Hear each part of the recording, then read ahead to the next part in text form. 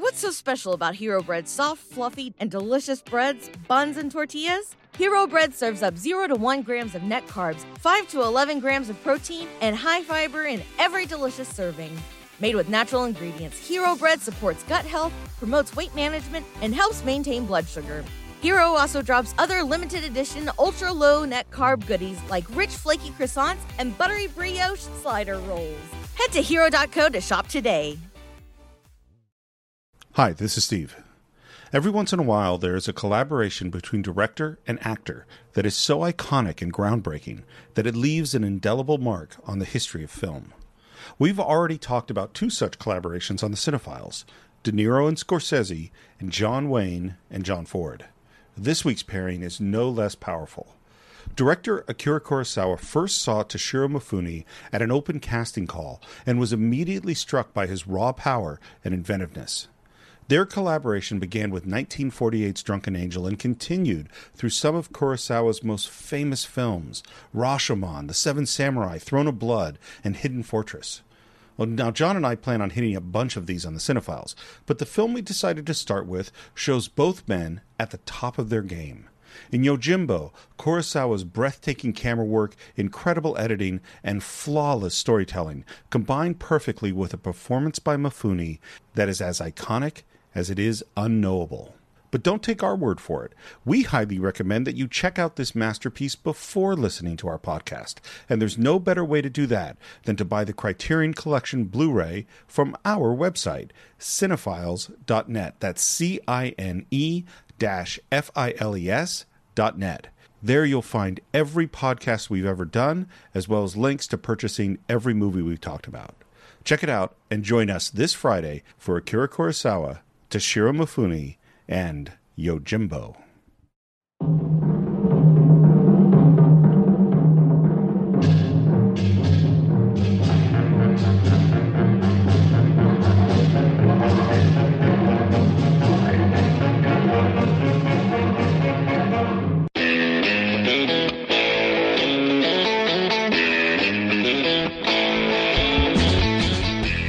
Hello and welcome once again to the Cinephiles, where each week we enter the world of a great film, we explore its themes, the history, the filmmaking, and the influence it has on us today.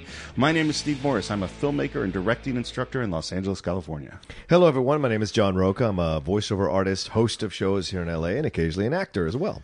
And today we get to do it again. We get to introduce a new great director. Yes. One of the great directors, one of the most lauded directors of all time. Finally. Yeah, Akira Kurosawa. Hooah! We have had so many requests to do Kurosawa films. Yeah. And you were just saying before we got on the mic, and I agree. I think we picked the right one to start with. Absolutely. I think a lot of people, obviously Seven Samurai is considered his epic, his classic, but I think if we're going to walk into Kurosawa, this is a great one to walk into and it's short enough that people get a dose, and then when we hit Samurai, which we will at some point down the road, absolutely, it's going to be a 3-hour podcast probably. Well, and I think this has been yours and my instinct from the beginning. It's like when we did our first Tarantino, we did Reservoir Dogs. You're right. We didn't jump into Pulp Fiction. When we did Orson Welles, we didn't do Citizen Kane. Not yet. We did Touch of Evil. It's that there's this instinct of we want to walk into the filmmaker and kind of introduce them, and then when we get up to it. Yeah, when we get strong enough. Because Seven Samurai is going to be a big one. That's an opus. Yeah, and it's coming. There's no question we're going to do that film. And so Citizen Kane. But today we're going to talk about Yojimbo. And normally when we do this show, the first thing I ask you is how you first came to the film. But I want to ask you something else first, which is how did you first come to the world of the samurai in Japan? Oh. And maybe to Kurosawa before we get to how you first came to Yojimbo. That's a great question, Steve.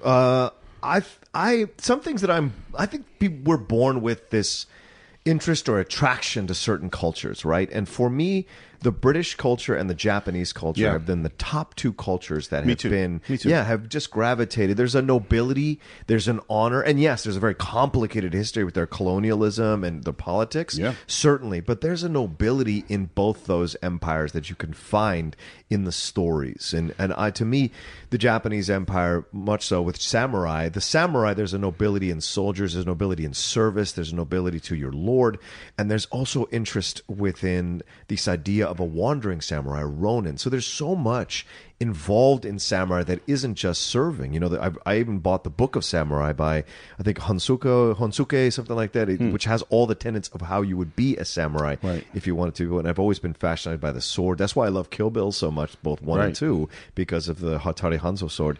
Those things have always just spoke to me because there's something, I've just always was born with this instinct to gravitate to characters of nobility, and I've always seen the samurai this way. Absolutely. Well, and I think as you say, there's a real connection between England and Japan, and particularly in this sense, which is that, you know, we talked about Excalibur and we talked about King Arthur. Right. And the knight. It's another thing, yeah. And the code of chivalry there's a direct parallel between the code of chivalry and the knight and the samurai and the code of Bushido. Yeah. You know, there's a real connection there, and there's something, I think, for guys like you and I, and for a lot of other people, that's just the sort of black and white honor. Everything is towards this duty. The word is giri, would be the Japanese word, and that's something really attractive. And you kind of think, maybe for me, like measuring myself as a young man, it's like, oh, would I be a samurai? Right. Would I be able to do that? Yeah. You know.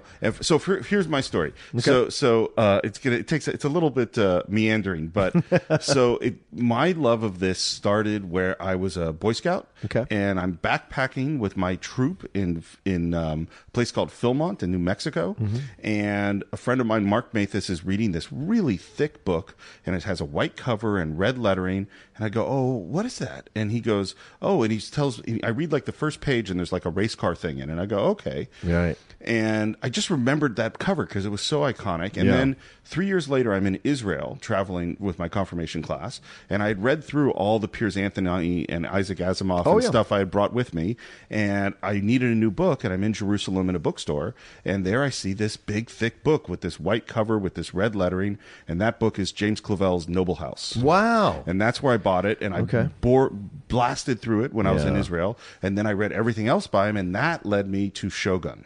Oh, right. And when I was in high school, James Clavell instantly became my favorite writer of all time. Wow. Now, is he still my favorite writer? No. I still have a real love for those books. Yeah. But Shogun led me to Japan. And, how interesting. Yeah, and I read those books over and over and over again. And that led me to Akira Kurosawa. Right. And that led me to samurai films. It led me to Musashi Miyamoto and Book of Five Rings. Yes. And that led me to Lone Wolf and Cub, the great Japanese comic book, one of the great things of all time. Right. And so over and over, I'm going back to this world of the samurai. And of course, later on was when I really started doing martial arts, and now, of course, did Aikido for so long. And so there's all these connections between me and Japan. Right. And a lot of it just comes back to that first love of the idea of the samurai. Well, David, I didn't get to flesh out my story like that. Well, I thought about it on the way here. Give me some seconds here. Then I would say yes. I instinctually was drawn to it, but when I started exploring film when I was at Charlottesville, Virginia, I started to discover film. Right, my friend who had gone to film school, Wade Nizolek, he just moved out here. He put me in essence in his film class, and so I would go to the University of Virginia and I would watch a Laserdisc for hours on end. Right, just sit there because you could rent them out and actually sit there and watch them all day. Yeah. And Seven Samurai was the first thing, and from there I started to go into all kinds of stuff because then I bought Ronin, the Frank Miller Ronin, which I think is still it's amazing. Yeah, and Lone Wolf and Cub I collected by issue as well, but also the Samurai trilogy. Anything and Mifune became anything Mifune did. I watched Hell in the Pacific. That's a fascinating movie. By the way, I haven't seen it in a long time. Yeah, and my memory is it's amazing, and then it just ends, and you're like, what the fuck happened? Yeah, exactly. And so to me, it always has. I've always gravitated to. So a number of my Criterion Collection films are samurai films because there's just something about those characters that are fascinating to explore. Yeah, in a way, almost as much as Seven Samurai. Yeah. Yojimbo, I think, is the archetypal samurai film. Absolutely. You know, and the character, because the character that Mifune plays in Seven Samurai is very different. Yes. And the character that he plays in Yojimbo, this is the iconic character. Yes. In the way that Seven Samurai is not. Right. Which is not to say Seven Samurai isn't one of the greatest films of all time. Of course Nothing not. about that. But just this Yojimbo Mifune character. Yeah. That's a lot. Now, strangely enough, I have no memory of the first time I saw Yojimbo. Oh, really? Yeah, I mean, I'm sure it was in that college era when I was renting a whole bunch of Kurosawa films. I don't remember particularly seeing it. Yeah. I've seen it many times. I've known it for a long time. Yeah. Do you remember when you first saw it? Yeah. Once again, when I was there in Charlottesville, I saw because the thing that stuck with me was the opening score. Like just a great score, right? Great, the drums, the weird kind of beating on the wood, like all of that was going on through the beginning of the film has always stuck with me and stayed with me because it was such an unusual beginning to a samurai film. And a lot of reviews that you read on Yojimbo tell you that it broke the convention of what had been a samurai film.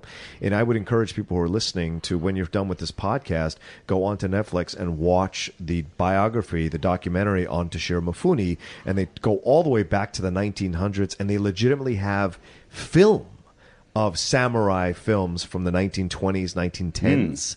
See, I haven't seen this documentary. Oh, you've got to. It's so good, and it's fascinating to see the progression of the samurai film from what had been, in essence, a glorified kabuki theater, or with these tropes and these cliches, to what Kurosawa did, which was elevate the genre out of what had essentially been a B-movie genre into something that was completely different. And Yojimbo is essentially a Western, obviously, but it's also breaking the conventions that had been going for such a long time. I want to, before we get into it, I think we got two big, huge personalities in this film. We've got to do a little bit of background on them. I actually just reread Kurosawa's autobiography to prep for this. I didn't read Emperor and the Wolf. No, should you? Yeah, I mean, I struggled through that book a few years ago when it came out. It's a big, thick book about Mifune and Kurosawa, and I didn't have the... It's 970 pages in paperback. Yeah. That's how big of a book it is. It's a lot of book. It is. But Kurosawa is something like an autobiography. It's like 150 pages, so much easier to get through. And he's got a fascinating life, and I don't want to spend too long on it, but I do want to go into a little detail because there's some things that happen in his life which I think are really thematic in terms of his filmmaking. So the first thing is he comes from an old samurai family. Yeah. And his father's a famous soldier who becomes essentially like the PE teacher at his school.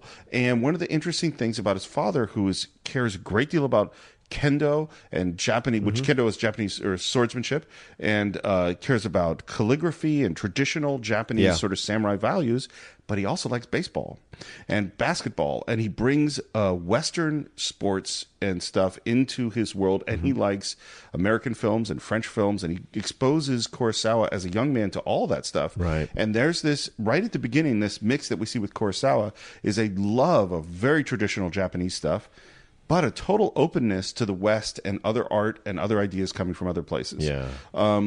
So he grows up. Seems like he was a pretty interesting kid. He had a really strong relationship with he had two older brothers, but the middle older brother, who's about 4 years older than him, really strong relationship with him and really idolized him. And he was around in 1923. There was the Great Kanto earthquake, which pretty much wiped out Tokyo. Tens of thousands of people were killed. There's a huge fire. And his brother said, "Come on, Akira," and he took him out to where all the destruction is, where there are literally thousands of dead bodies, of corpses everywhere. And he forces his little brother, who's 13 at the time, to look. And he wanted to look away. And he's like, "No, you have to see all of this." And they did all day. They looked at dead bodies. Wow. And that seems like it had a profound effect on Kurosawa. And that combined with what happened in World War II, because they're literally, when he's first becoming a director and working as assistant director, is during the firebombing of Tokyo. You know, like he is surrounded by death and destruction. And it seems to me, this is my feeling, and you see it in Yojimbo, you see it in Seven Samurai, you see it in Ron, is that Kurosawa is sort of fascinated by this moment when the world falls apart. You know, what do you do when the structure and the society suddenly isn't working the way it's supposed to? Yeah. And we're in chaos. And do you become a hero or a villain? And what happens to us without that structure? That seems to me to be a big theme with Kurosawa. Absolutely. I think that absolutely applies to Yojimbo. And especially, it's not just hero, villain, coward. Right. Or just a cog in the system in order to survive.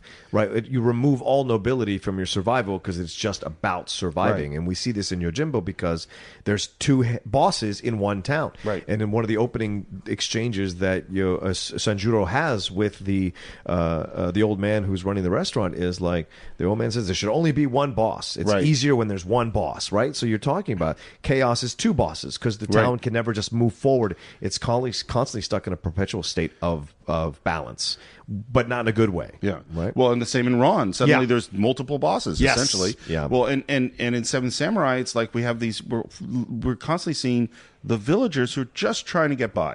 Are they just trying to live? And same with the innkeeper in Yojimbo. It's like, we're just trying to live our lives here. Right. And yet we're caught in the middle of this chaos. So Kurosawa tries to be a painter. That's kind of his first work.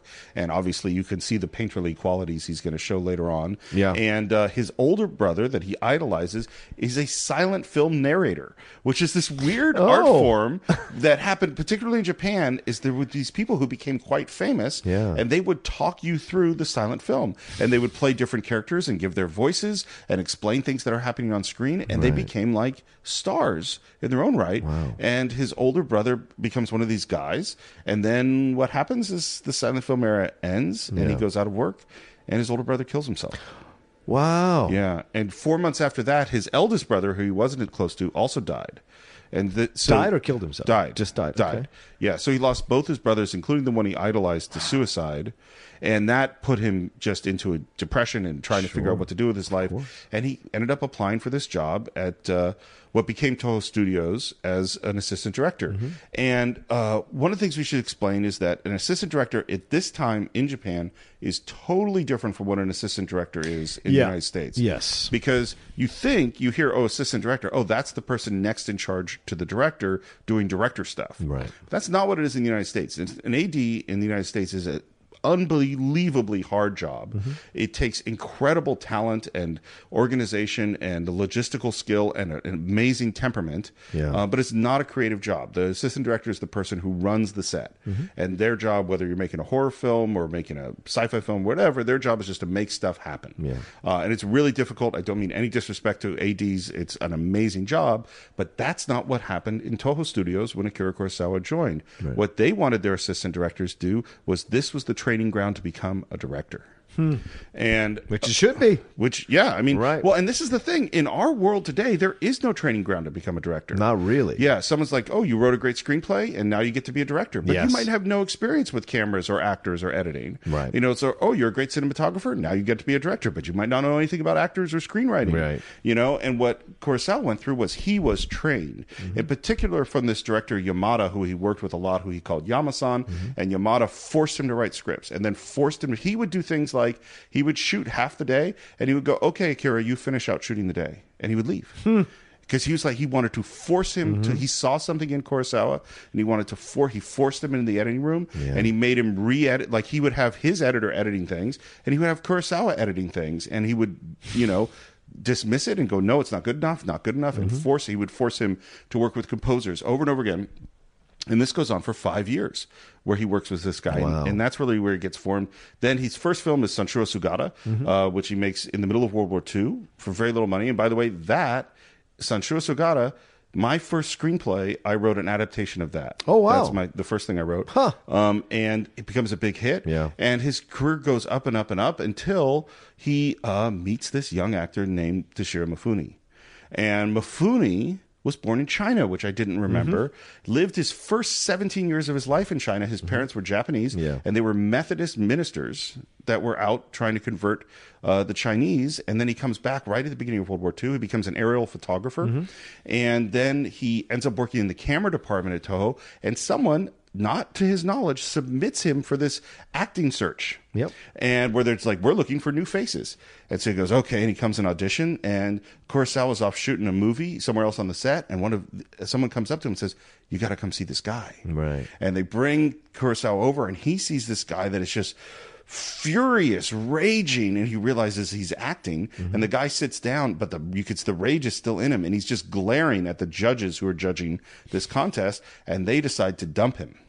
They're like, we don't want this guy. Yeah, he's too emotional. And Kurosawa and Yamada, his sort of teacher, they both make this plea. No, you got to keep this guy. Yeah. And Kurosawa, he first acts for this director Yamada. In his second film, Kurosawa casts him in the lead in Drunken Angel. Yeah. And they make 16 movies together. I mean, this is one of the great collaborations in film history. Yeah, people talk Scorsese to De Niro. Exactly. This is better. Beyond. Yeah, because they only did a few, or Scorsese and DiCaprio.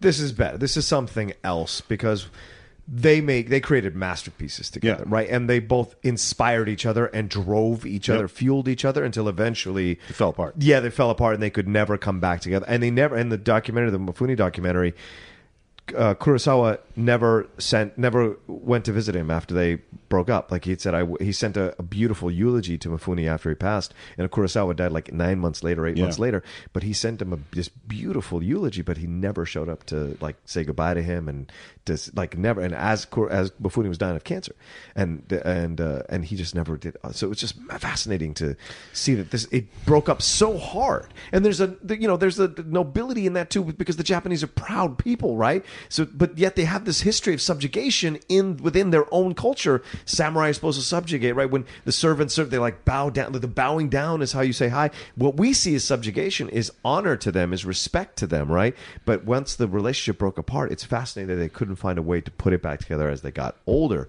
because you would think that would be something that would happen, as you get older in life. It's so hard because first, as a young man, I would hear about stories of, these two brothers that didn't talk to each other, and I'd go, well, how do you do that? How do you not make up?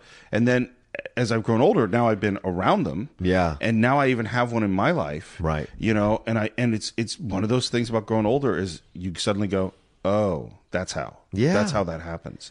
And it's so sad because you look at like this is one of the great artistic collaborations of all time. Yes. And the fact that and neither of them would be who they were without the other. Absolutely. And they both must know that. Yes. They both must know that, yes. And yet they cannot. After Redbeard, that's it. They can't. Yeah. Yeah, and in this film, and we'll talk about it a little more as we progress. But in this film, unknowingly, he is introducing the person who's going to replace Mifune, which is Tatsuyara Nakadai, who comes in and takes as the guy who holds the gun or wields the gun throughout the whole film. That is the guy who will take Mifune's place as his muse up until the last films, almost. Yeah. That's just, and it's an interesting thing because I understand like 60 movies to make with someone. That's a lot. It is a lot. 16, yeah. And one of the things about Kurosawa is he did work with the same group of people over and over again. He's very loyal. Yeah, very loyal. He liked his group of actors. And it's interesting, like even between Yojimbo and Sanjuro, which is the sequel to Yojimbo, he has actors coming back who died in the movie before. Exactly. Which is weird. Which is one thing if you have characters that are unrelated, but when you have the same character again, wait, that guy's dead. All right, so let's get into the movie. Yeah, let's do it. We have a great opening shot of these mountains and the back of Mifune's head. Yeah. And that music, which is, I think Saito is the name of the composer. Yes. And it is just, you're instantly, something's going on here. Mm-hmm. Just Mifune's presence on screen is just powerful. Yeah. It's really powerful. And he's kind of like the mountain in this film. Yeah. He is so unmovable and unknowable. And you see it right at the very beginning. From behind. And this is really important. From behind. We're already, he's already a mystery to us. Like what they've done with, obviously what they do later with Man with No Name, with Clint Eastwood and Sergio Leone borrowing liberally from Kurosawa. We see... Stealing. Okay, sure, stealing. But we see this situation here coming in, and it's perfect because it's not... He doesn't convey that kind of necessary nobility, but he conveys a strength of this samurai. That's from behind. We have to come to him, right? You said the mountain. The mountain does not come to Muhammad. Right. Muhammad's got to come to the mountain sometimes. Well, this is the thing with Mifune is that the traditional samurai thing is perfection. Yes. And Mifune's kind of dirty. Yes.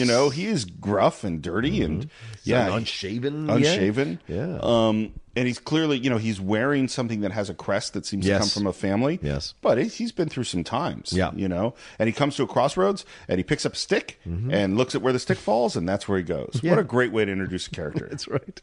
Oh, and also those are cemetery. Are those headstones? I feel like those are headstones. Or maybe they're directions. I don't know. Maybe. I always thought they were milestones. Maybe they're milestones. They're milestones. You're probably right. But it just seemed like odd on every corner where he's standing there are milestones. So it's just interesting. Maybe. To me. It could be. I don't know. We have to get our Japanese expert. That's true. When you're listening to this, please let us know what those are. Exactly. And he comes up to this father and son having an argument. Yeah. Son wants to go to town. Father wants to keep him on the farm.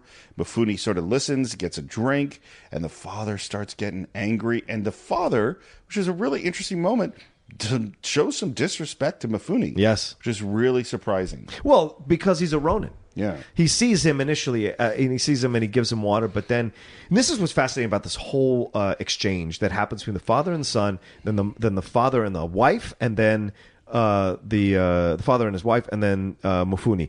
It is 1961. This film, Right. This is when the 60s are happening. This whole beginning of this process of the young generation pushing back against the old generation, wanting something different. So it's fascinating to hear this dialogue in 2017 happening in 1961, which is based out of what 1700s, 1800s, whenever this is set. So this whole idea that's a universal thing that kids, it's always the generation that's after you that supposedly wants it easier than your generation. But every generation before and after says the same thing. You know, those kids, they want money. They just want to gamble and make that money easy. And why didn't you stop him? And you can't stop kids these days, you know. And then you treat the outsider who's listening so terribly. And he makes this comment about the government. I think it's a veiled attack at Japan, at Japan's system of government at that time as well. Well, let me add some stuff to this. So first of all, the movie takes place in 1860. 1860, okay. And 1860 is a really important moment in Japanese history because the Tokugawa shogunate, which is the Edo period, starts in 1600. Yeah. And that's what actually the story of Shogun is that the Toranaga character in Shogun is really Tokugawa. Okay. And Tokugawa he takes over, conquers Japan, unifies it, and then has an extremely strong bureaucratic government covering all of Japan for the next 268 years. Right. So we are in the collapse of the Edo period. Right. So that really strong bureaucracy that had ruled Japan so well is now falling apart. So this is a key transitional moment in history, and the wandering samurai, is representing the older culture. Right. And what happens when essentially the emperor becomes, because the emperor had been a figurehead under the shogun for like 1,000 years, and the next period the emperor becomes in charge again. Yeah. And the first thing they do is eliminate the samurai class, and they go away.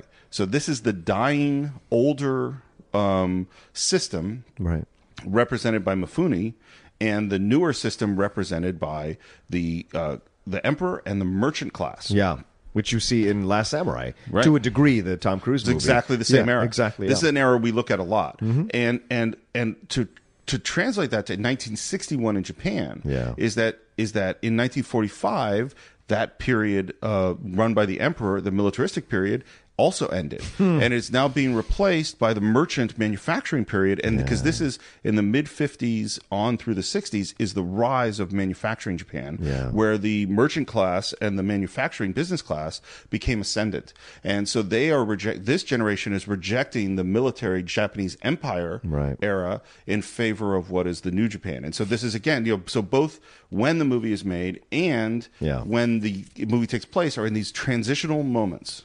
And it seems like, again, that's where I think Kurosawa likes to be. Yeah. He likes to be in this transitional moment. And I think this is important for people who are filmmakers or writers or script. Like, you can comment subtly about what is happening around in your world and still make it fit within your movie. And nothing that is in a movie is in a classic movie, in a good movie, is in for no reason. Right. There's no reason. Absolutely correct. There's no reason they're having this argument about the silk and the fair and who should be, and kids and gambling and all. That's all meant to speak about what's currently happening in the government and also what was happening at that time. Because you're right, 8 years later, everything falls apart. But it doesn't fall apart overnight. It's a progression. Right. And 1860 is just about coming to the end of that progression. So, it makes sense. It's fantastic script work. And he walks into this town, and we get an immediate sense the town is something weird's going on here, and he's maybe being watched. And then what is the first thing he sees?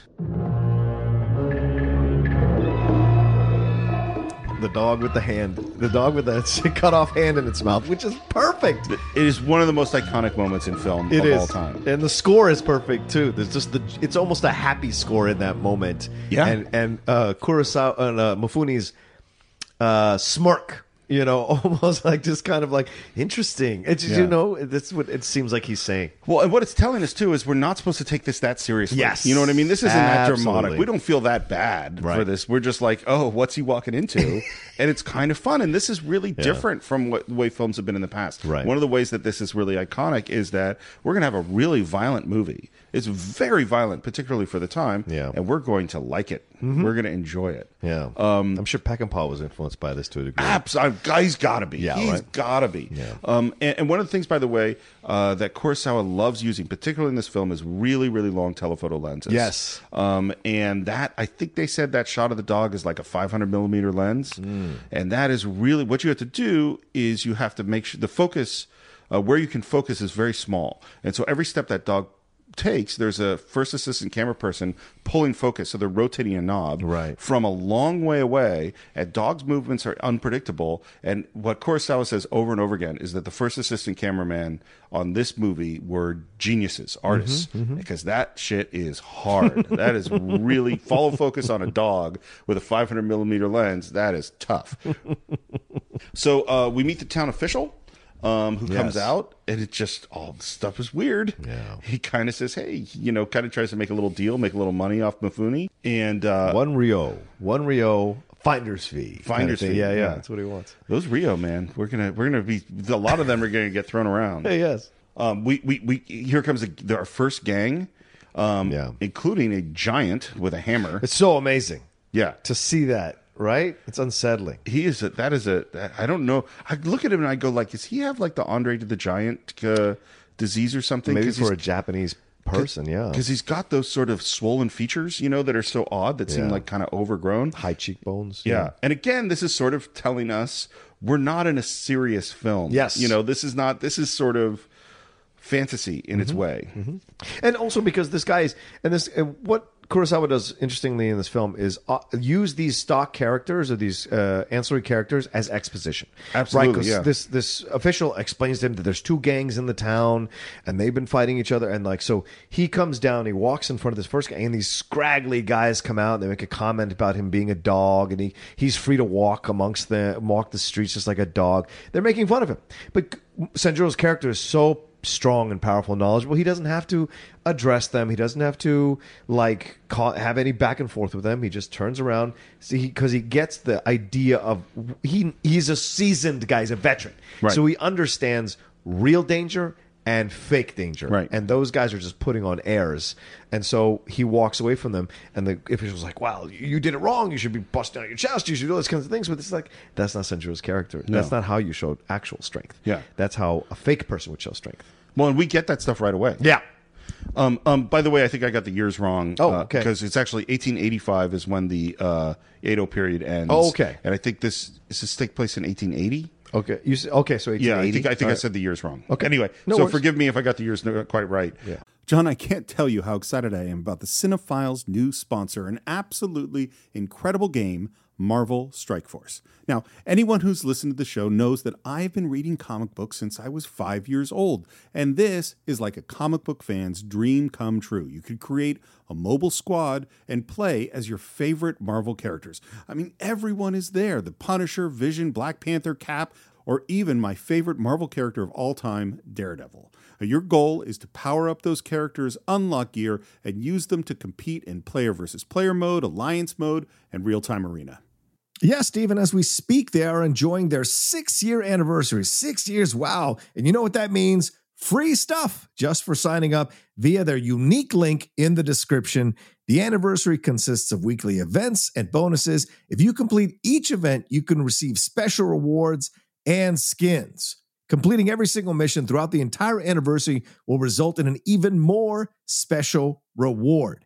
Make sure to log in each day and each week to take advantage of all the new characters that are being released specifically for this event. This will be Marvel Strike Force's most generous event to date, so don't miss out, y'all. Check out that unique promo code, and for every new user, please follow our link in the description and use the promo code MAXPOOL. Once again, thank you so much to Marvel Strike Force. We're very, very excited to have you sponsoring this episode. What's so special about Hero Bread's soft, fluffy, and delicious breads, buns, and tortillas? These ultra-low net-carb baked goods contain zero sugar, fewer calories, and more protein than the leading brands, and are high in fiber to support gut health. Shop now at hero.co. So he goes into this inn, Yeah. and this becomes one of our key sets. And one of the brilliant things about this sets is every wall has panels that slides and opens, and there's light streaming through it at all time. And what it does is it creates these essentially frames, picture frames to look through Mm-hmm. and see the world. And this is one of the things we should say is, and I think we mentioned it when we did The Searchers, Yeah. is when someone asked Kurosawa, how did you come up with your beautiful, what did you study? Did you study Rembrandt? Do you study Da Vinci? And he said, no, I just watched John Ford movies. Yep. And you could see you could see some of those framing shots from The Searchers, and you could see them right here. Yeah. The love. And by the way, so it's 1945, the war has just ended. Yeah. He's shooting a movie. And at the time, the American occupation forces are supervising all the industry in Japan. Yeah. And so a bunch of Navy admirals and people come by the movie set, and they might be censors, and they come by, and one person kind of talks to him for a minute, and they leave, and only a month later does he find out that was John Ford. Wow. That he met one of his heroes and didn't know that it was him, and only found out when he met Ford again later in the 50s, and he said, oh, we've already met. And he was, what? Yeah. How fascinating. Yeah. And so in this scene with this innkeeper, we get kind of the exposition of what's going on in the town. Yeah. Which is there's two gangs, and there's one guy who kind of was the second in command of the gang, and he's left. And one gang is kind of associated with the sake merchant and with the brothel, and the other gang is associated with the silk merchant. Right. And it is not good, as you said, to have two bosses in the town. Two bosses, two mayors. Yep. It's just it's a town fractured, completely fractured and split in half. It's essentially a civil war every day. Yeah. In that town. Yeah. And it doesn't seem like there's any world out there to help. This is just a messed up town. No. And Mifune goes, oh, let me think and drink about this. Yeah. Why does he stay? I think because he's a wandering samurai. So for him, he's a Ronin. He's exploring the world. The fact, and I think we get this because when he throws the stick up in the air, that lets you know the mentality that he's at in his life right now. He is just wandering from town to town, almost like Kung Fu. We would see later with David Carradine in Kung Fu. Almost, and it helps him to stay that hero aspect because he's choosing to stay when the innkeeper is like, you got to go, you got to get out of here. I'll give you free food. Just get the hell out of here. It's not a place for you to be in, blah, blah, blah. And he goes, no, I think I'll stay. And I think there's a part of him that he understands that he can figure something out in this town. And then later, I think it progresses to the point where he can actually save the town. And I don't think he essentially wants to save the town at first. I think it's more a matter of experience. Sometimes you're in a position in life where you're like, I just want to see what happens. And you're not necessarily thinking everything out. Well, he says at one point, these men deserve to die. Later on, yes. Yes. But it's like, it's because he's a little bit unknowable, this Sanjuro character. Mm-hmm. Like what he really feels about stuff. Yes. I mean, he is clearly a hero. Yes. But whether or not, what his self-interest in, what's he getting out of this is a little hard to figure out. It's not money. He doesn't actually care about the money, although he continually asks for money. Yes. And it's a really odd. Normally when we're developing characters, we go like, what is their motivation? And the audience needs to understand what their objective is because that's how movies work. And this is one where you kind of go, I don't know. Right. And I think because of the force of the actor that is Toshiro Mifune, he is essentially an empty vessel that we ourselves can put our ideas or our heroic expectations or our thoughts into and then let it play out as the film goes on to see if we were right or wrong. And the townspeople do that too. Because he presents a certain aspect about himself. He does not explain his plans necessarily, even to the innkeeper, fully. He's got his own ideas of how he's going to play this thing out, and that's why he drinks the sake to kind of just figure out what his overall plan is going to be on this. But then, of course, X factors pop in, and he has to roll with them, which is what makes the movie so interesting. Yeah. Well, and what we're going to see throughout is that other people kind of put their motivation on him. Yes. Like they see him a certain way, and then they react to him and deal with him in the way that fits their expectations. Right. And he plays with them. Yep. He knows that's what's going on. Yeah. So he goes off to pick a fight.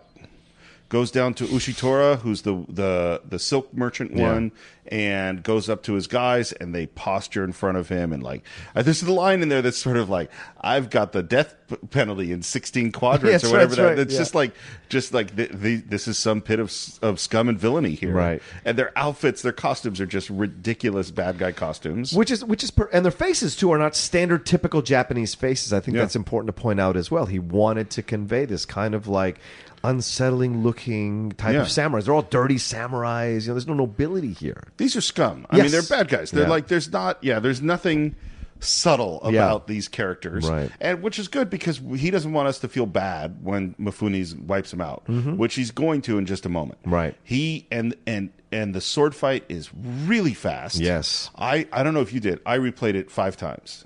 Oh, not 5 times, but Yeah. I've certainly watched it many times to see the movements. Yeah, you know. and Mifune moves great. Yeah. He's by the way, the kendo choreographers are guys from the Yakuza on this movie. Oh, great. And Mifune's movements are just they're really good. Having tried to use a Japanese sword for a long time, it's really hard. Yeah. He's good. まったくバカにつける薬はねえな。何？ One of the things Kurosawa says in one of the documentaries is that Mifune has to hold his breath every time he does the sword movements. So they could only shoot in bursts. Right. Because he'd be out of breath by the time he was done with any kind of movement, because holding a breath that long to kind of... So it's fast. That's why he looks so fluid when he's doing it, because it's just a focus on moving the sword. There's not a focus on breathing and moving and do all this other extra stuff, and that allows for an interesting movement. We should go back real quick, though, through the exposition in the inn. Before he goes down and confronts these guys, we see the half-wit brother of the Kino. other... Good point, yeah. Yes, Kino, which is... what a great characterization by this actor. The teeth all fucked up. The his weird face unibrow. Yeah, the weird unibrow, his big fat face. Like, all of it just works so perfectly to show you someone that you cannot necessarily quantify, because, like, he warns you, he's dumb, but he's insane. And so the menace of it is always there at any moment. So then he goes back and confronts the guys, right? Because he just wants to figure out how to do this, you know. And so I love it, the confrontation. Absolutely, wipes him out. Yes, and we have a severed arm, which again is really big violence for 1961. And he says, and he comes back and says, "We need 2 coffins." I'll make that 3. Right. And what's great about the cutting off the arm is exactly what the official said to him. You should have cut off one of their arms, then they'd really take you seriously. Right. And he does it. Yeah, he has a kind of like and by the way, the coffin maker in Kurosawa says he got that from High Noon. Oh, really? Yeah. Oh, wow. Yeah, said he liked the sound of the hammering. Of course, brilliant. You know, Picasso's line of "good artists borrow, great artists steal." That's definitely there's a lot of truth in there. It's true. And so now he's established who he is in this town, and he goes over to see the other boss, which is Sebe. Yeah. And says, "Hey, what do you offer me?" Right. You know. And they offer him 50 ryu, which seems like a lot of money. Initially, yeah. offer him 3. Yeah. I need to have Mifune come negotiate for me sometime. Right? It's amazing. Well, maybe you need to just kill a few people before you get your next job. Perhaps you don't understand that I meant business. Yes, we'll cast you. Yes, sir. Oh, yes, anything you want. Just stop killing our ADs. Oh, jeez. He gets this offer, and he's going to be their bodyguard, which, by the way, Yojimbo means bodyguard. Yes. Yeah, that's what the meaning of the word is. And he takes the offer. Yeah. And while he's sitting there, he manages to overhear the wife talking to Sebe. She's not a very nice person. No. And she says, "Okay, that's too much money. I'll tell you what, let's let him lead us to victory over the other boss, and then after that, we'll kill him." Right. And this speaks to the dynamic of that family, right? You have initially what you thought was like he was subservient at the boss, and he was like offering him 50 Rio and giving him half up front. But the woman is the one who runs the business, right? We see this a lot in Kurosawa's films, that the women are actually running the situations. Very powerful. And people don't speak about that enough in the Kurosawa films, I feel. People get lost in the Mifune stuff and all that, but a lot of his female characters, he gives them a lot of strength to play, a lot of powerful characters to play. And when the actresses speak about him in the documentaries now, or that you see, they speak with such reverence about him, because those characters were probably not written or fleshed out that well during those times. And in that moment, you also see the dynamic of the prostitutes. They're not going to tell on him because they know that he's one of them, in essence, right? He's been through this kind of battle in his own life. So him listening in, they're not going to betray him, even though he's a new person. They sense that there's something about him that they can trust. Well, in these 2 moments, I think you point out that these are so important because if the wife doesn't say, "Let's kill him after," and Mifune jumps ship and goes to the other side, then he's the bad guy. Right. But because you hear the wife do this, and because you see the prostitutes are not fans of the wife, then we go, "Oh, Mifune's free." Yeah. Because they are evil. Right. And it's really important to establish that. And then we meet the other sensei. Yeah, Mosa. Who's not getting paid nearly so well. 2. Yeah. Yeah. And do you know who that is? No. That is Sanshiro Sugata. That is the lead character of What? Kurosawa's first film. So that's what that's insane, Steve. Yeah. So he has 3 generations of his what leads I in almost- one film. Yeah. I thought about saying it when you brought up the other guy earlier. Yeah. Oh. Yeah. Shit! So that Sugata moment when he's climbing the fence. Yes. It's him saying to Mifune, "Good luck with Good luck." Kurosawa. I'm Yeah. out." Yeah. Wow, dude. Isn't that cool? That's meta within meta, man. I love that you told me that. All right, cool. And I wonder, and what I wonder is, so awesome. was Kurosawa doing it on purpose? Yes, of course he was doing it on purpose. I guess, as you said earlier, everything's on purpose. Yes. But what honor for Kurosawa to know that he was doing that, and then the actor to be like, "I will do that scene Yeah. with you." That's so awesome. Yeah. Anyway, all right. Yeah. So the sensei said, just as you said, climbs the fence and gives this little smile and love wave, it. which is so. He's like, "You're on your own, buddy." Yeah. And it's such a great moment. And now it's time to get ready for this battle. And all of Seibei's guys come out and they're ready to get help by Mifune. And he's kind of sitting up there, not coming down to help. Not necessarily. The 2 people have to come and try and get him. Yeah. And then he finally comes down and throws the Ryo on the ground and says, "No, you were going to betray me, so screw you. I'm out of here." Yep. And then he goes over and climbs up this watchtower. Yes. In the middle of the town. It's an amazing shot. Yeah, man. And then you see, and what's fun, and it's like there are a lot of different ways to handle battles, and there are a lot of different ways to handle bad guys. Yeah. And these guys it's funny to watch them. Yeah. They're scared. They're clearly not very good. There's a lot of posturing. Like, I'm going to get you. No, I'm not. Oh, I'm not. And Sanjuro's having a ball. He is.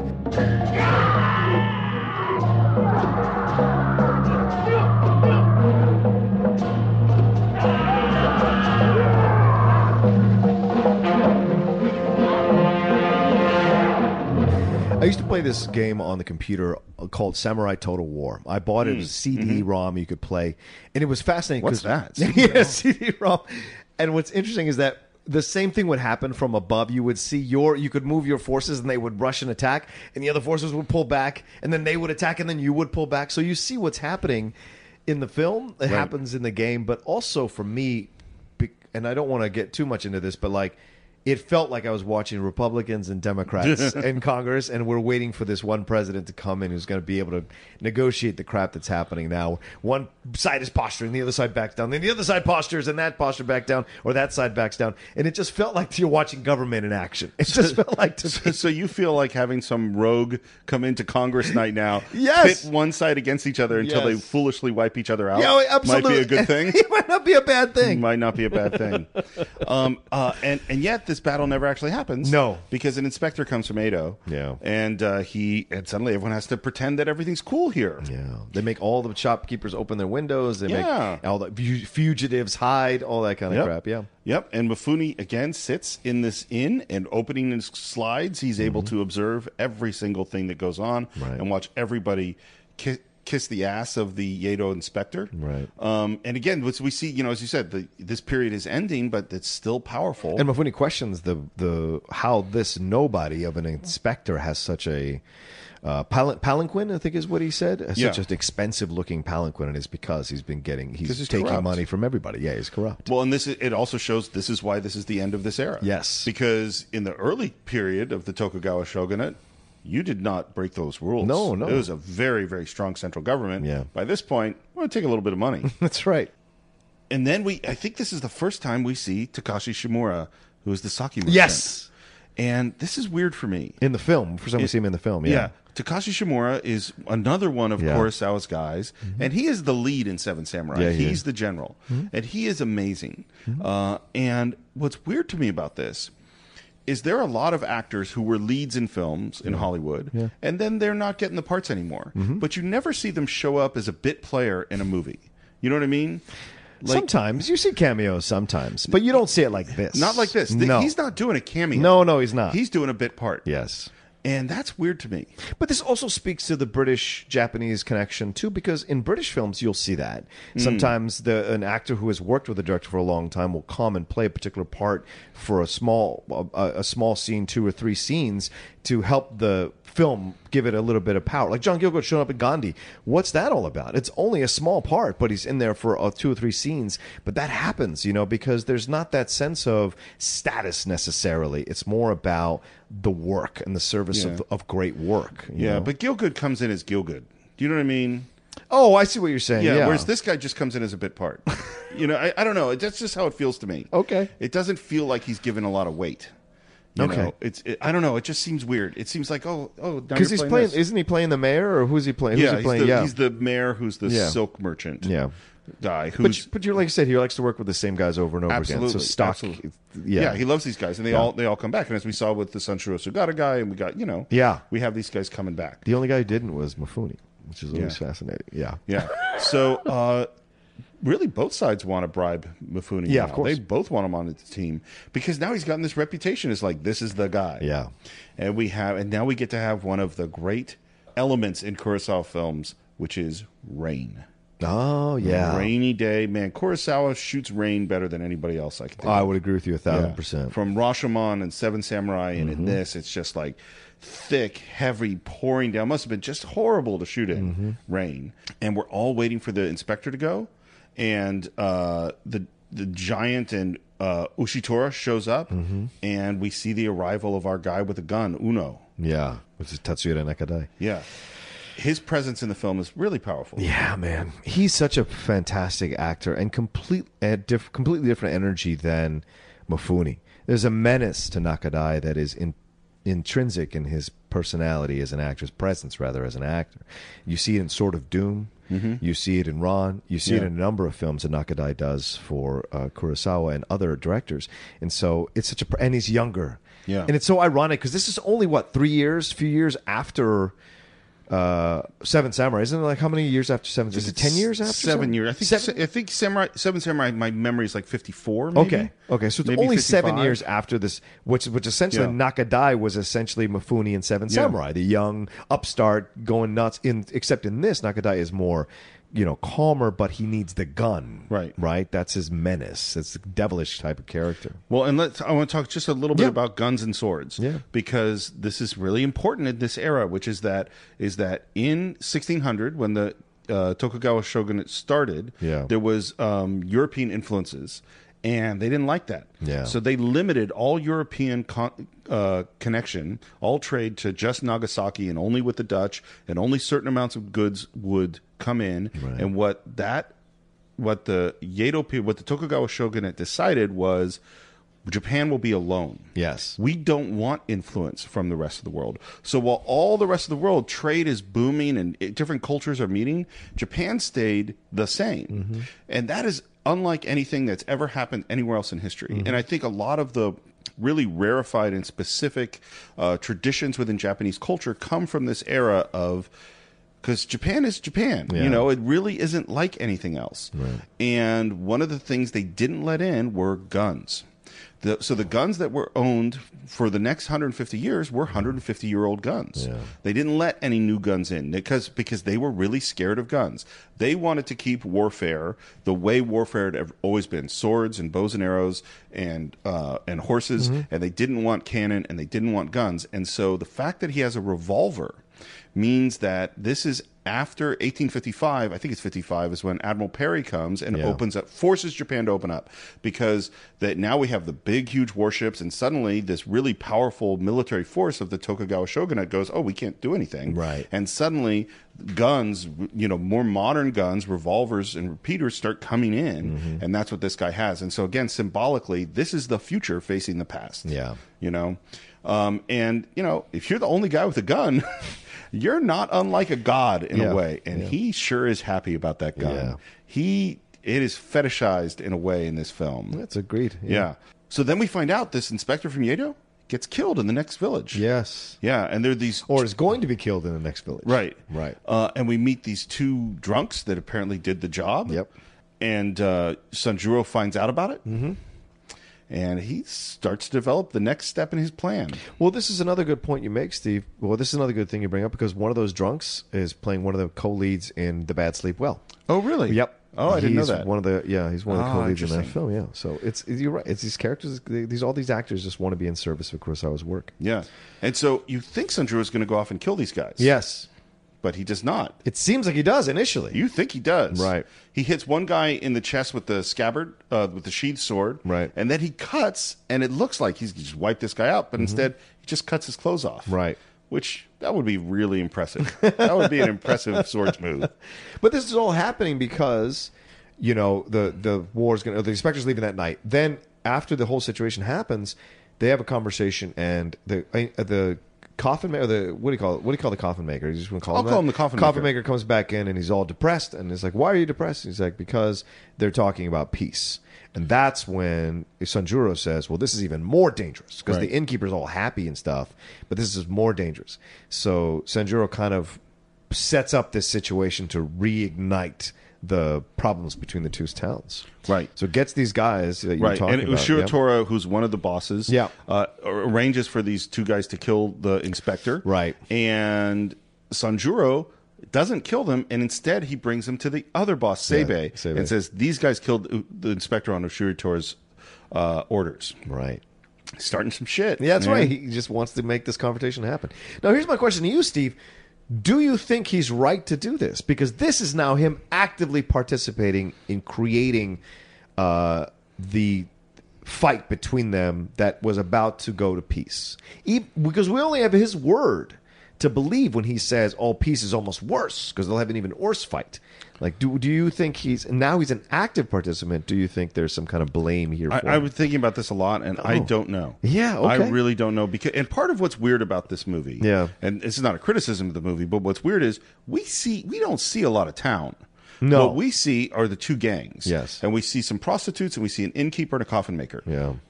That's it. Right. And a farmer who lives on the outskirts, and we meet another farmer, another couple people. Couple mayors, the town, but we don't see like the town. Yeah. So what essentially is going to happen in this film, and spoiler alert, is the whole town's going to get wiped out. Like basically, there's not going to be a lot of people left. Yeah. And so the statement of peace is going to be worse. It's like, well, how? Yeah. You know what I mean? And it's not. I think the movie wants you to just feel really good that he's wiping these people out. Yeah, I guess so. I think that's what the movie wants us to feel. And I think, obviously the movie's successful, but yeah, I don't know.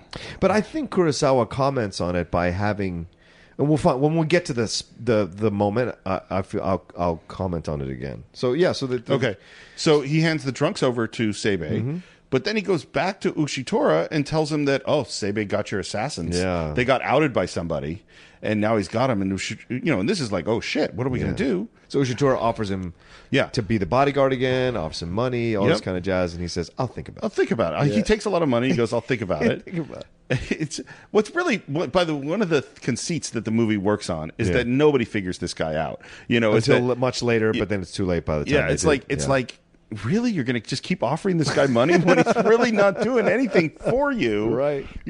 I know he's good with a sword, but like they're all so aggressively trying to get Sanjuro to help them. Yeah, because they think it'll tip the scales.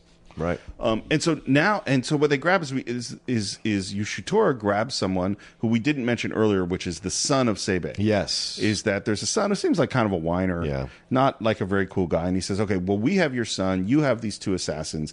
Let's make a trade. Right. And this is it's going to be 2 a.m. Yeah. And we ring it's not ringing the bell, but we bang the sticks.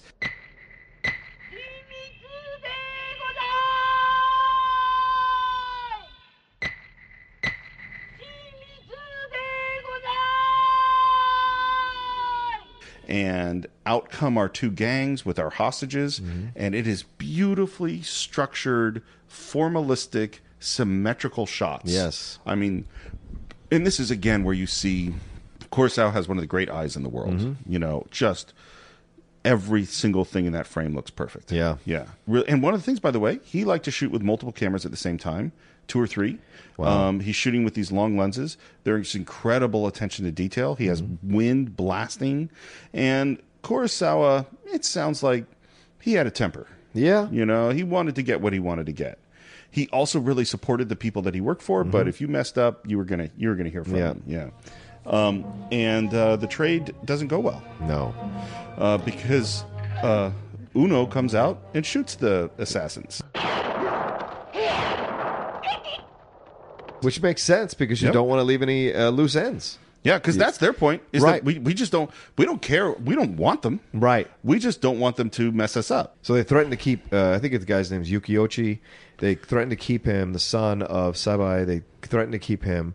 And then... And out comes the girl. Yes. Yeah, and so now we see this new person Yeah. that we're holding hostages, which we sort of find out is the girlfriend, I think, of Takashi Shimura. Yes. Yeah, that he's into her. And so now we have a secondary hostage exchange, and we're going to do that tomorrow. But it's interesting because Uno, as you say, Uno's reaction to it is almost like he has a affection that's for what I her thought, too. right? Initially, you think that's what there's a connection between them. Yeah, I find this moment in the film a little confusing. Yeah. And like having watched it now a couple of times and watched documentary about it and stuff, like it doesn't seem like Uno has a relationship with her, but that does seem like his reaction. His reaction seems that way to me. So my thought was when I saw this and for this podcast again, like my thought is that maybe he has harbored feelings for her.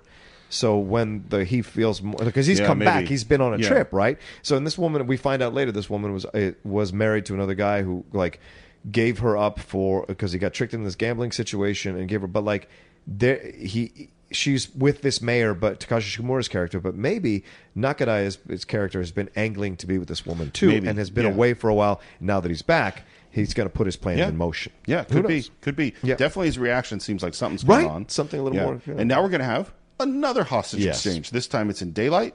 And now we introduce this little boy. Yeah. Because Mifune's sitting in the inn, and here's this little boy looking out at the woman and goes, Mommy. And we also see this dad who's sitting sort of silently in the inn. And this is the first moment, I think, where there's any actual emotion. Yes. Like realistic emotion in the film. We've had a lot of fun up to this point, but this is like, oh, fuck, this sucks. Yeah. And we see them slowly going towards each other. And he screams, Mommy, and that's rough. And she hears him and runs to the kind of slats on the inn wall. And this is kind of a hard scene. Yeah.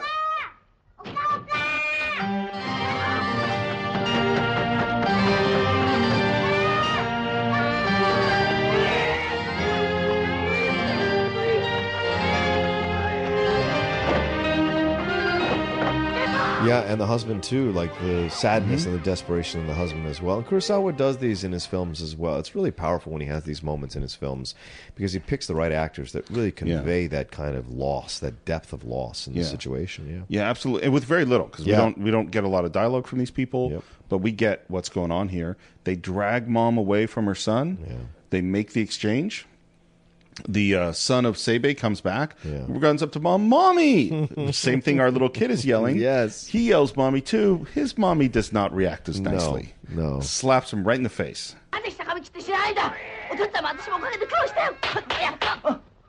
He's a rich kid's son. It's the son of a rich people. It's sometimes a rich kid, there you go. Yeah. Well, and his mom's not a nice person. No, true. That's true. I don't think she's been a very... loving mother to this ruthless, guy. Yeah. And we almost think we're going to have this showdown, but again, we don't. No. Yeah. But now we go back to the end and we kind of hear what the story is of this young, beautiful woman is that this guy, this is not a good guy. I'm not a fan of this young man who just wanted to make some money, put his house on the line. And his wife. And then he finally put his wife on the line gambling and gambled his way away his wife. Yeah. You know, and Kurosawa gives Mifune those lines of, I hate those kinds of men. I hate those kinds of men and blah, blah, blah. And I do love the fact that when Mifune comes down off the tower before he walks in to have that conversation that he says to Uno's character, that was amusing. You were right. That was amusing. Because they turned it around. Yeah, they turned it around, which is a great moment. But when he walks in there and hears the story, it's their first glimpse, too, into this kind of like letting down the walls a little bit from Senjuro's character because he lets his anger get the best of him in that moment. And I hate guys like that. I don't like people like that, blah, blah, blah. But I think the combination is... Except what he's going to end up doing. That's what I mean. Yeah. It's the combination of this whole idea of like this person and this woman and their child have messed up his plans, but it also exposes that he is a samurai, and he has to do things that are noble, and so it pulls him out of this game that he's playing, and it reminds him of his duty. So I think there's a lot going on here for him as a character that is, just working on multiple fronts. Well, and but it's also where I kind of go like, was him saying I hate these people and that expression of anger, was that an act too? No, Yes, I think that's an act in terms of that he's saying that out loud, but he does not believe it at all. Yeah, I see, and I kind of, my feeling of it, and we can't know. Sure. We don't know the answer, but my feeling of it is he is feeling that, but he is using those feelings as an act. Do you know what I mean? Oh, I see. You know what I mean? Like sometimes, like it is a truth that he wouldn't, because he doesn't lose control of his emotions. So like he is intentionally expressing a thing that he's feeling to make people think a certain thing about him, which isn't actually the whole truth. Right. But we don't know. It also could be something that he himself has done. Right. I was because thinking he might the same hate thing. himself for having done this in the past. Because again, who is this guy, and why is he here? Exactly. And the answer is, we don't know. Exactly. Yeah, we don't know. And so now, but at this moment, it seems that we've gone through a change, because now Sanjuro is going to get more involved. Yes. Like he's really been hanging back and trying to manipulating mostly from the outside. Yeah. And now he's going to go try to manipulate on the inside. He goes back to Ushitora, and he actually takes the job as bodyguard. Yes. Yeah. And he's worried they're guarding this woman somewhere, and they have 6 guys on her. Yeah. And he goes, this isn't enough. And he goes to Ino, who's the sort of half-wit brother, and kind of butters him up. I love Ino and says, so we much. need you. We need your strength. Let's go over and check this out. That's my favorite. Ino's my favorite in this movie. I just love him to pieces. He and the guy with the hammer. Yeah, Because they're the guy with just the hammer, so iconic-looking people. Yes. Oh, yeah, so they go off, and he sends off Ino on a job, and while Ino goes away... Yeah. He wipes out those 6 Well, guys. he tells him that those 6 people have been wiped out because he reminds right. Yeah, Ino that's how that it Ino goes. has to beat up the husband. Right. So while Ino's running to beat up the husband of this woman who is supposed to be Takashi Shimura, he runs back over and tells him, all 6 guys are dead. The woman is gone. Go get blah blah blah. So he runs off because he knows he's stupid. He can manipulate him. Yeah. He runs off, and while he runs off, then he goes and kills it, which is a fantastic. This one's great. battles. It's really great. Well, first Yeah. of all, the confidence of knowing I'm not going to have any problem wiping out these 6 guys, Yeah. because that's what the plan is based on. Right. He doesn't wipe out the 6 guys first. No. He goes and go do this, and that's going to be just enough time for me to wipe out. Now I have to explain a silly martial arts thing. Okay, go ahead. And this is because I watch this fight scene a lot, and Yeah. it's really, really fast. It's fun. But it's worth watching is that, and it's this idea of negative space, and this is what Mm-hmm. I'll explain. So this started with, I'm playing video games in the 80s on some Nintendo game, and it was like a space flying game. And those games where it's all kind of flat, and you got a whole bunch of aliens, you got to sort of fly between your spaceship, Right. And we got to the final boss level, and there's 50 bad guys you're flying through, and we just couldn't beat it. And then we finally went because it's just really flat and basic colors, is that instead of watching all the bad guys, if we watched the space between them and fly through that, we could do it. Right. So if you're trying to escape the bad guy, you couldn't do it. But if you just watch the space between the bad guys, you could. And this is how this applies to martial arts. Is that what you think of if someone's swinging a sword at you is that's the danger, and all your focus goes to the weapon. Right. And I want to stop that weapon. You're afraid of it. And what you need to do, and you can see Mifune do it in this fight scene beautifully, which is that what's happened when someone lifts the sword to cut down on you, what they are in fact doing is opening the door. Yes. And that here is a door you must now step through. Right. If you focus on the sword, you can't focus on the opening. So you want to focus on the negative space. And if you watch, he is always cutting through that opening. He's cutting through the open door. And every cut is just beautiful. And something, if you don't know, a samurai sword, a katana, is razor sharp, and it's not a hacking weapon. So like a medieval knight in shining armor sword, they hack like an axe. The samurai sword is a slicing weapon. You want to cut with it like you do with a knife, which is sliding back and forth. And again, you can see this with Mifune. He slices through. Yeah. Doesn't hack. It is beautifully beautiful swordsmanship, and it lasts about 6 seconds. Yeah. It is really fast.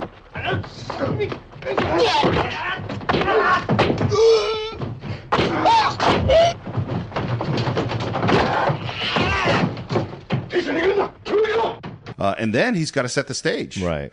And this to me is like Orson Welles in yes. Citizen Kane destroying the bedroom. Absolutely. It is just great watching him wipe It's this funny one. you say the exact thing I thought Yeah. when I was watching it again Yeah. this time. But he is before he tears that place apart. He runs out. He tells you're the right, you're husband right. and the wife and the child, "Get out of here. Here's 30 Rio. Go get as far away from here as possible." Then we see him tear the whole place apart. You're right. Let's talk. We got to talk about that first Okay, because I'm sure, so glad sure. you brought because this is what we were talking about before. Yeah. We left him saying, "I hate this guy, this Yeah. husband." Right. We see him go take the money, and now he's giving the money to the guy he said, "I hate you," and go away. And this is like, oh, is he just a hero? And maybe he is. Yeah. yeah. I think he is. I mean, And this is a really heroic moment. He is. It is, and that's why they stay bowing to him when he walks out. And he's almost embarrassed by it, right? He's almost ashamed Yeah. by it because he knows he's done a lot of terrible things. So to have these people kind of remind him that he is a samurai capable of nobility is almost embarrassing to him, Right. Right, and so that's why he gets them to finally leave. Well, because what happens, he sets the scene, Right. and then he comes back out, and Yeah. they have returned, and they're bowing to him, Yeah. and he's like, idiots, like, what's wrong with you? Right. Because not only are you, it's nice that you're showing me this respect, Yeah. but you are going to get me killed. And You know? in their delay is a great plot point because it does come back later Yeah. that because they delayed so long, someone saw them crossing the bridge, and that's how Uno figures out that Sanjuro had something to do with it. So Yeah, absolutely. So anyway. and now Ushitora's guys show up. And they Yep. see this destruction, and obviously Seibe is responsible, Right. Because it would never occur to them that Sanjuro would do it. Yeah. And now we get these sort of retaliatory strikes back and forth. We burn the silk. Yeah. We the sake is destroyed, and the town starts filling with corpses. So many that the coffin guy is now upset again because now nobody's even buying a coffin. There are too many corpses for the coffins. Yeah. Yeah. And it seems like, man, he's done it. He is Yeah. getting them to just wipe each other out. And we see this in westerns, the coffin maker, right? He becomes a character Yeah. in a number of westerns. It's interesting, yeah. Well, and this is one of the interesting things about this movie in particular. Mm-hmm. I think this is like at the focal point of it. Kurosawa is influenced by John Ford. Yeah. Loves those John Ford westerns. Yep. Yojimbo, in turn, influences the next generation of westerns, Right. Which is The Man with No Name and Sergio Leone, and that's fascinating. Yeah. That you have American westerns input leads to this Japanese film really affected by westerns, which goes back to the Italian westerns and the evolution of the western after that. Yeah. That's really interesting. Yeah. Which seems like things are going pretty well, and we go back to the inn. Mm-hmm. Sanjuro's having a few drinks. Yeah. And the innkeeper brings in this letter. It's like a thank you note. Seems very nice. And they just leave that fucking thing on the table. And they do. They do. But it's also them, and he's so happy for him because he sees you were a hero. You are a hero. Yeah, you you're are not a good bad guy. person. You're a good And person. he's like, shut up, leave me alone. Shut up, let me drink. Yeah, let me drink. Yeah. It's whole thing. So he's kind of getting drunk. Doesn't Yeah. want to read that note. No. In comes Ino. You know, right? Yeah. And they this is funny autocorrect in my line. Oh. My autocorrect says they confront iTunes U re-family. I'm like, I don't know what that was. In comes Ino. They confront Mifune about this family. Yeah. Because they're starting to. This is where they're kind of starting to suspect. Yeah. And Sanjuro starts to notice that letter's sitting right at that table. The innkeeper notices the letters on the table. Yeah. Sanjuro does a pretty good job covering up the letter. Right. The innkeeper does a terrible job. Because the innkeeper is not used to doing these kinds of things. Yeah. And it gets caught. We see the letter. Cut to Mifune on the ground. Yeah. All beat up. Right. He's going to get the shit kicked out of him. Well, and I think this is great, Steve, because once again, this speaks to his active participation. This is what I wanted to bring up. His active participation in restarting this war. Yeah. Because he actively participated, he cannot escape without scars or some kind of payment. Right.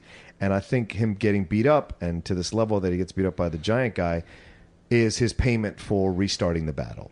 Yeah. That's in my opinion. You're Saying, narratively. like you saying karmically? Karmically, yeah. Yeah. Like, I don't think anybody who starts a battle can't walk away without scars. Like, you have to have some scars. And Yeah. I think to keep him a hero, he has to go through this piece of narrative where he's getting beat up by the giant. Yeah. So like I agree karmically, and then also narratively. Yeah. Like this is the low point. Yeah. Like we have to have because Yes. he's been unscathed. He's been riding high. Yeah. And we need to get like, oh shit, this is really really bad. Yeah. And he's genuinely helpless. I mean, it's Seriously. interesting to me that they don't tie him up. They keep saying, oh, we don't need to tie him up. He's so beat up. I'm like, look, that guy wiped out 6 people with a sword.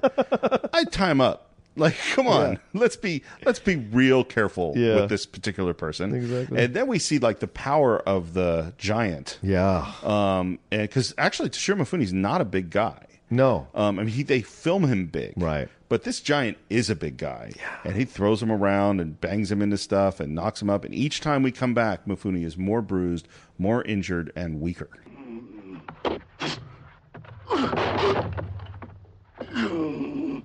I love his brother's like, hey, when he hits him, he said, your tap from you is like a beating from a regular man. Stop doing that. Yeah. It's such a great exchange between them. And he keeps trying to move and he barely can move. Yeah. Barely can't get up on his feet. He's dragging himself with his arms. Then there's this moment, it's a fairly long shot, where he's looking at something, there's a light on his face, and the light gets brighter and brighter and brighter. And we realize he's seeing this open lock on this cabinet, on this chest. And he crawls into it and pulls himself inside. Now, this is not much of a plan. No, but I think it's symbolic too, because it's like a light bulb going off in his head, because the light's going brighter and brighter. So he's coming back to kind of consciousness, so to speak. Yeah. And they come in, they go, oh my God, he's gone. These are not the smartest of bad guys. Listen, they're henchmen. And they go off and search, and that gives him enough time to get out of the trunk, crawl over and climb underneath the floorboards, underneath the house. Yeah. And by the way, his face at this moment, it looks almost Kabuki-like. Well, this is the thing and they make a reference to it later when they get to the cemetery. He is a ghost, horrors like a dead man, horrors. yeah. He looks like a horror type, what you would see in Kwaidan and these other ghost story type horror movies from Japan at that time. Very much looks like one of those. Even that guy who does the stuff in Throne of Blood, who's spinning the wheel and singing singing what's going to happen to them, like Macbeth. Like it's very much that kind of look. Yeah, well, the hair all disheveled and everything. Well, and this is like the interesting thing about Kurosawa is that he embraces a lot of Western techniques and Western. He's totally open to that, but he's still very, very steeped in traditional Japanese artistry and kabuki and no drama and Japanese painting and calligraphy and all that stuff. And you see that evident in his films as well. Yeah. And that combination to me is what Kurosawa is. Exactly. You know and what I mean? What makes him stand out from all Japanese directors that have come before or after. Right. And all American or European directors. Exactly. There's nobody quite has that thing like he does. And he crawls his way across the town square. That, by the way, is shot day for night.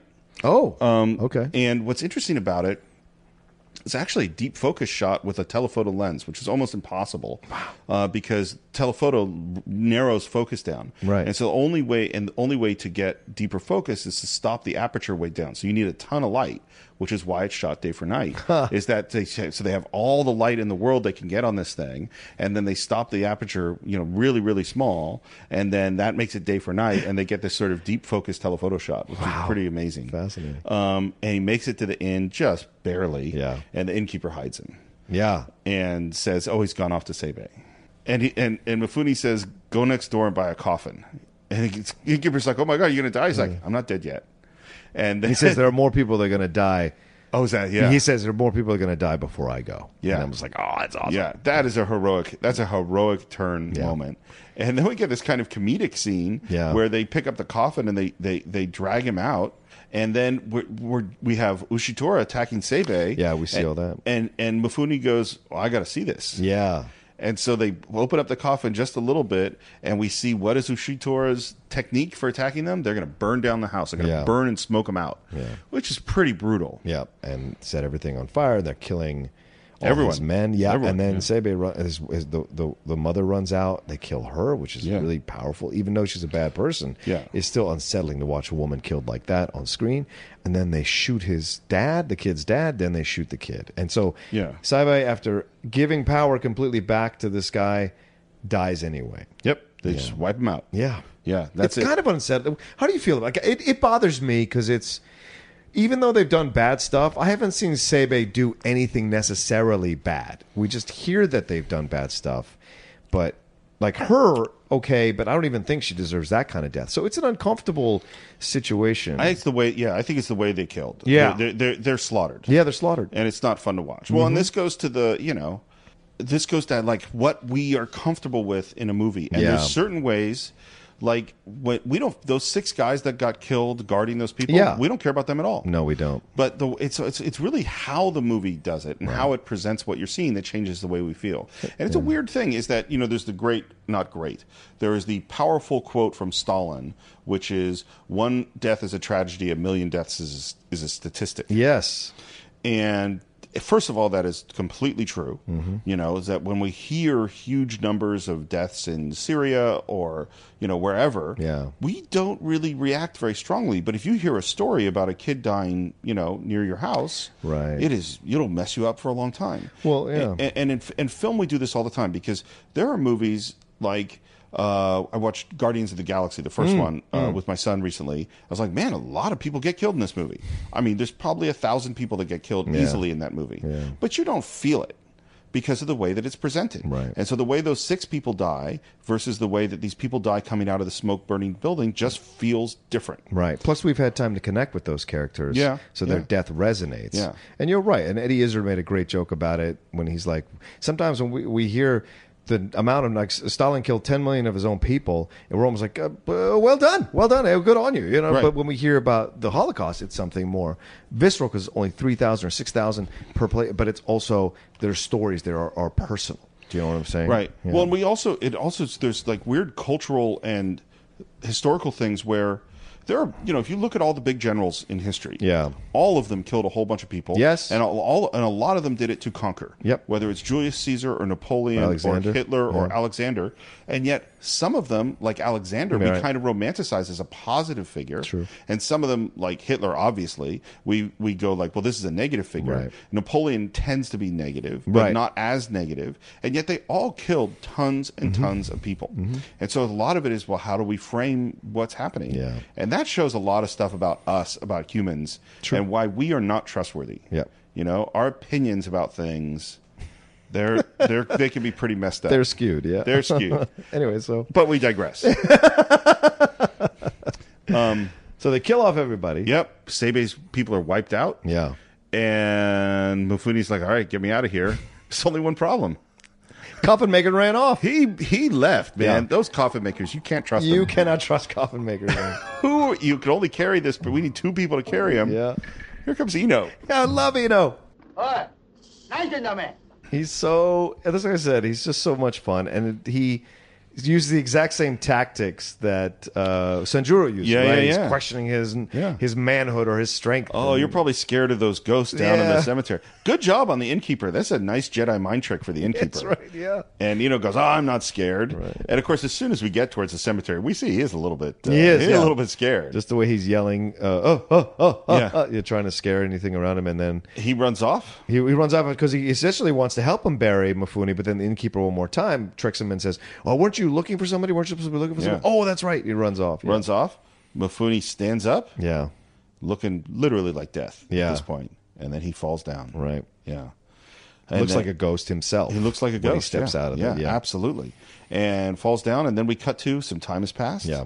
And he's throwing a knife at a leaf. Mm-hmm. And we're seeing sort of he's gathered his strength back. And then, by the way, throwing the knife at the leaf, that's shot in reverse. That's how you do that trick. Okay. Is that you get a knife on a string, and you put it, and you blow some wind, and you put it stuck into the ground on the leaf, and then you just pull it out, and the leaf will blow because of the wind, and you reverse the film, and it looks like you threw a knife at the leaf. That's amazing. Yeah. I love practical effects. I love how they figured out how to do stuff. So we see he's a little bit better. He can throw this knife, and who shows up? But the coffin maker. The coffin maker shows up right to tell him that the innkeeper's been taken hostage because they caught him walking with oil and whatever it is that he was carrying, and they knew he was going there to help Sanjuro. So the innkeeper tells him he's got a knife, and he says, "Well, is that enough?" And he says, "Well, I've got a sword." The coffin maker tells him, "I have a sword because being, taking care of dead people has its advantages." So he has a sword walk. So they know he's coming, right? Because they hang the innkeeper in the middle of the town. Terribly, by the way. Yeah, it's really scary. Yeah. Well, and one thing too is that traditionally the sword is the soul of the samurai. Yes. And so reuniting Sanjuro with a sword is really symbolic. Yeah. And this is this is the hero moment. Going back, Like you said, going back. Have to go back. Well, it's also, it's like we talked about it in Pulp Fiction. Yeah. When Bruce Willis goes back. He doesn't have to go back, but he goes back. With a samurai sword. Yeah. Yep. So now we have, and I think that is from Yojimbo. Absolutely. So Mifune goes back. He's got the sword. But this is a trope in westerns Yeah, where absolutely. the hero gets beat up and has to go and hide out somewhere to recover and then comes back. We see it in Unforgiven. Yep. And we see it here as well. Yeah. Yeah. And it's, it's that moment we talked about when we talked about Magnificent Seven. It's like going back when there's really no hope. Yeah. And no reason. Because part of the problem was he said, 2 bosses is worse than one. Right. Now there's one. There's one. Yeah. And is he a bad guy? Yes. But did he beat you up? Yes. But they were totally justified in beating him up. Yes. He killed he's killed 9 of their men. He tricked them, yeah. Yeah, and tricked them. So yes, they were, it's like, but he's going to go back. And we have our final showdown. Mm-hmm. Again, you can feel the Western in this. Yeah. And man, so we talked about Kurosawa Love and Rain. Kurosawa loves wind. Yeah. There's like big jet engines blowing, not jet engines, but big airplane engines blowing this wind around. There is some serious dust blowing through this scene. And now we're finally using wide lenses, which mostly we've been using these telephoto lenses. Sorry, we see the innkeepers here to watch it, and we got Mifune with a sword facing 10 men, one of whom has a gun. Yep. This does not seem like good odds.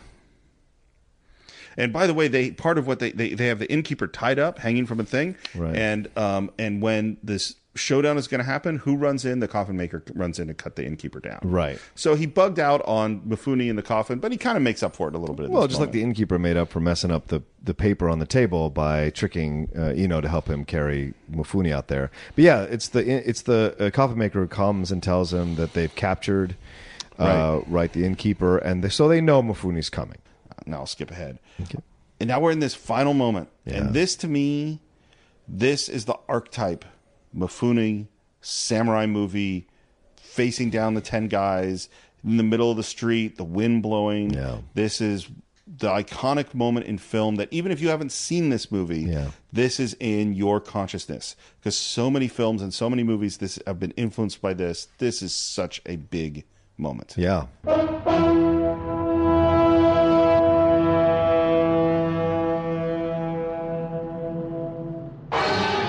And there's such a confidence that he's walking into the situation.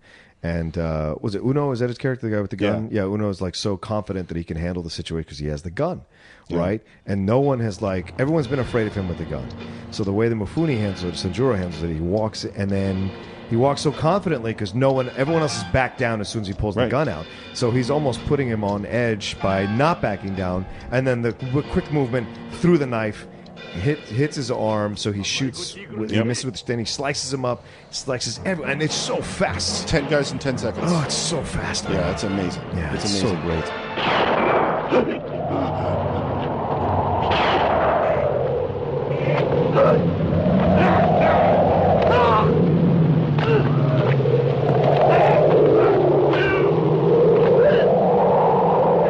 And it's interesting too because where fight scenes are gonna go is into slow motion and into so you can really, and that's not what this movie does. This movie is like, this is over instantly. Yeah. 10 guys in 10 seconds. And I think that moment of facing down Uno and the gun, that's like a death wish moment. That is like, I am in the moment of my death. Yes. I'm gonna die or not die.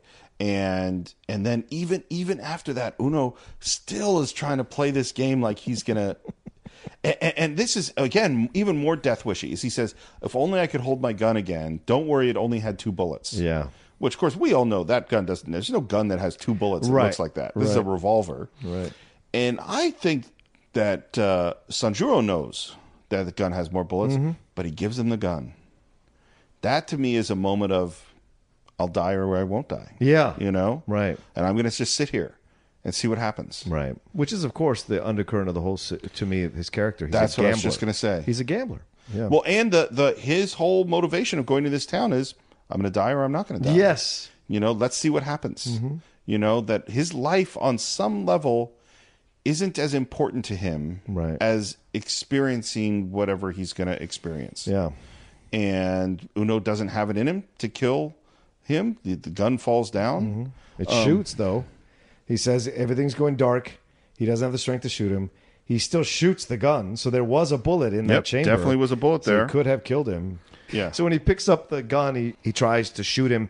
And this is a great moment what you just said, Steve. You're right. It's like, I'm going to die or not going to die. It's him putting it on the table. But I think this also speaks to the kind of person he is, Sanjuro. Sanjuro trusts in himself, but he's also like, if I'm wrong, I'm wrong. You know, and there's not a huge weight to everything that he does. And so we see, and then we hear the guy come out banging the drum. So we had talked about at the beginning that he bangs the drum trying to restore the town or restore his power in the town as the mayor. It's a pretty crazed moment. Yeah, it is. He's nuts. But then Nakadai's not dead still. Yeah. And says like, oh, I'll see you at the gates of hell and blah, blah, blah. And so there's still more which I think Kurosawa is, and maybe in the back of his mind, thinking that this guy is going to take over at some point, you know? And so it is 5 years later before they stop working together, him and Mifune, but I think he sees He sees something in this guy. Yeah, he does, why he gives him such an extended death scene. And then eventually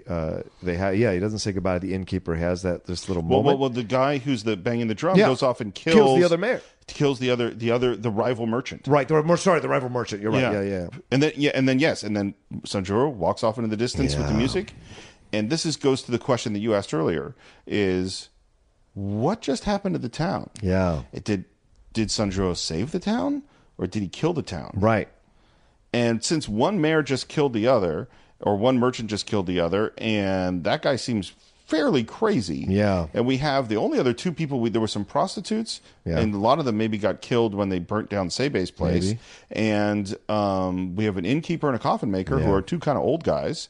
The couple with the kid, they left. They're gone. Right. There's one person that Sanjuro does not kill. Yes. And that is the farmer's kid we met at the beginning of the movie. I love how that wraps it up. He lets him live, and that guy runs off back to the farm. Yeah. Who's left in the town? Probably just the innkeeper. I mean, so it seems like he just killed the town. Maybe, but the innkeeper is going to have a lot of money. Because there's sure. Both those gangs have a lot of money in their stores somewhere, you know. Oh, yeah. So there's everybody. We know there's been 50 Ryu all here all the time. Right. Yeah.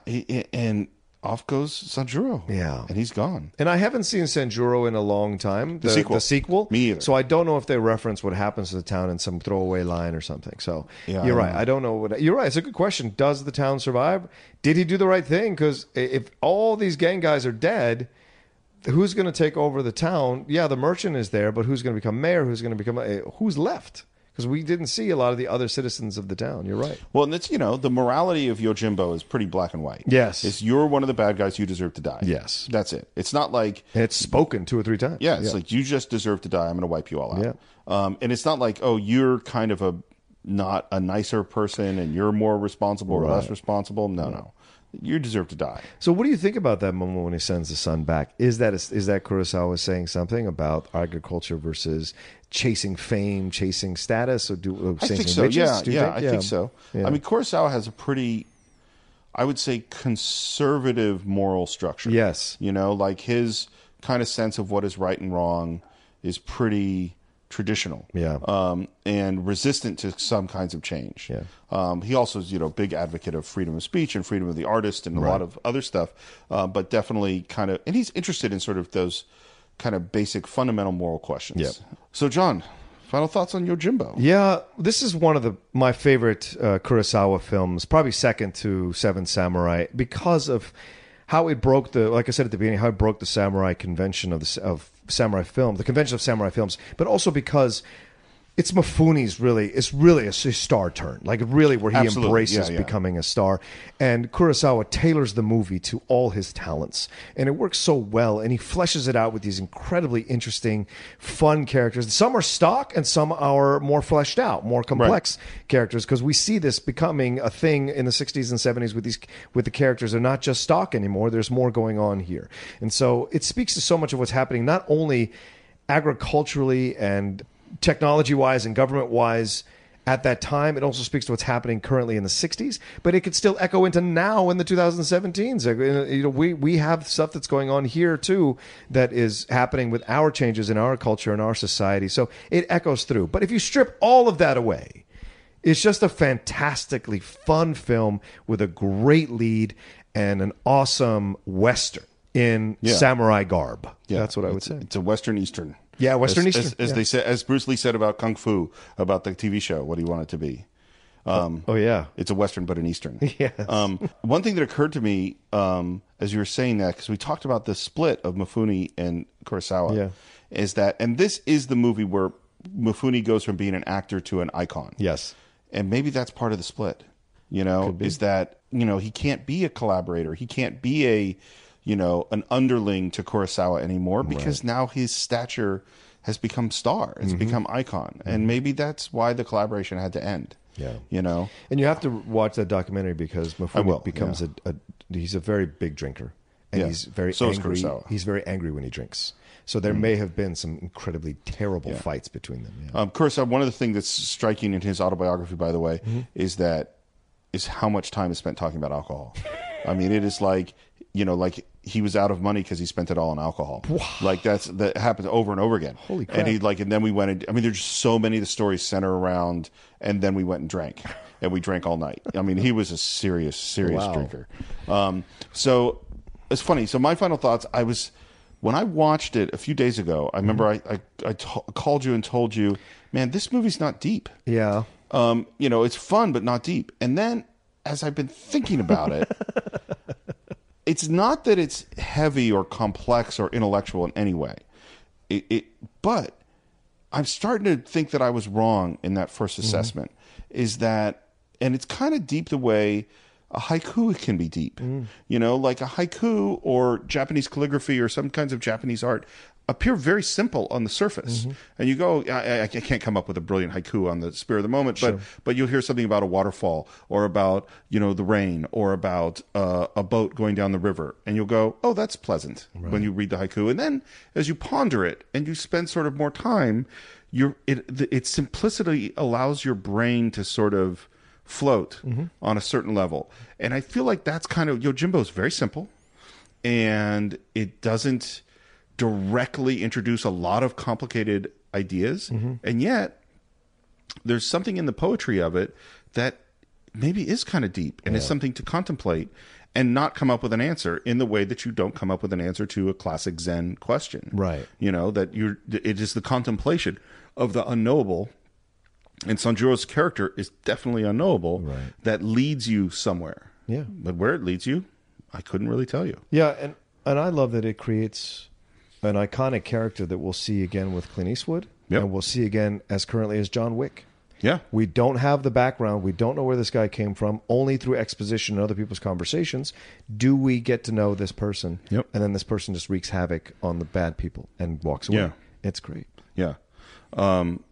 Wonder if we'll ever do the John Wick Cinephiles. We're 10 years out. Yeah, we got a little ways. So that's what we think about Yojimbo. Of course, as always, we want to hear what you think about Yojimbo. You can visit us on Facebook at The Cinephiles. You can subscribe to us on iTunes. And while you're there on iTunes, please leave us a review. You can subscribe on Stitcher. You can subscribe on YouTube. And, of course, we read all your comments on YouTube. We don't always have time to respond to all of them, but we definitely read them. We really, really appreciate them. Yeah. And you can join us by supporting us on Patreon. If you go to patreon.com/thecинephiles, there are all sorts of different levels where we have great rewards for all of you.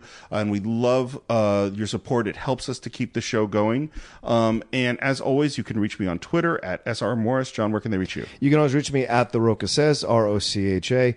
And, of course, my other podcast, the Outlaw Nation podcast. It's on the SK Plus podcast channel. And then on Movie Talk every Friday at 10 a.m. You can see me there as well, of course. And thanks so much to everyone who's left comments already and ratings, and also everyone who's donated so far with Patreon. It's been really surprising and humbling for both of us to, I think I can speak for Steve say that, humbling for both of us, see how many people really love the show and want to support the show and keep it going. And tell your friends, tell your family, tell as many people as possible, because we got on that list of up-and-coming film. Yeah, that was a really cool one. Right? So we definitely think we've got a great show here that should find a wider audience. So help us do that in any way that you can. Yeah. Go door to door if you have to. If you have to, yes. Yeah. But don't get one side against each other or anything like that. Like, don't start a war in a village over the Cinephiles. It's not worth it, friends. No, it really isn't. All right. So that's it for this week. We'll see you next time on the Cinephiles.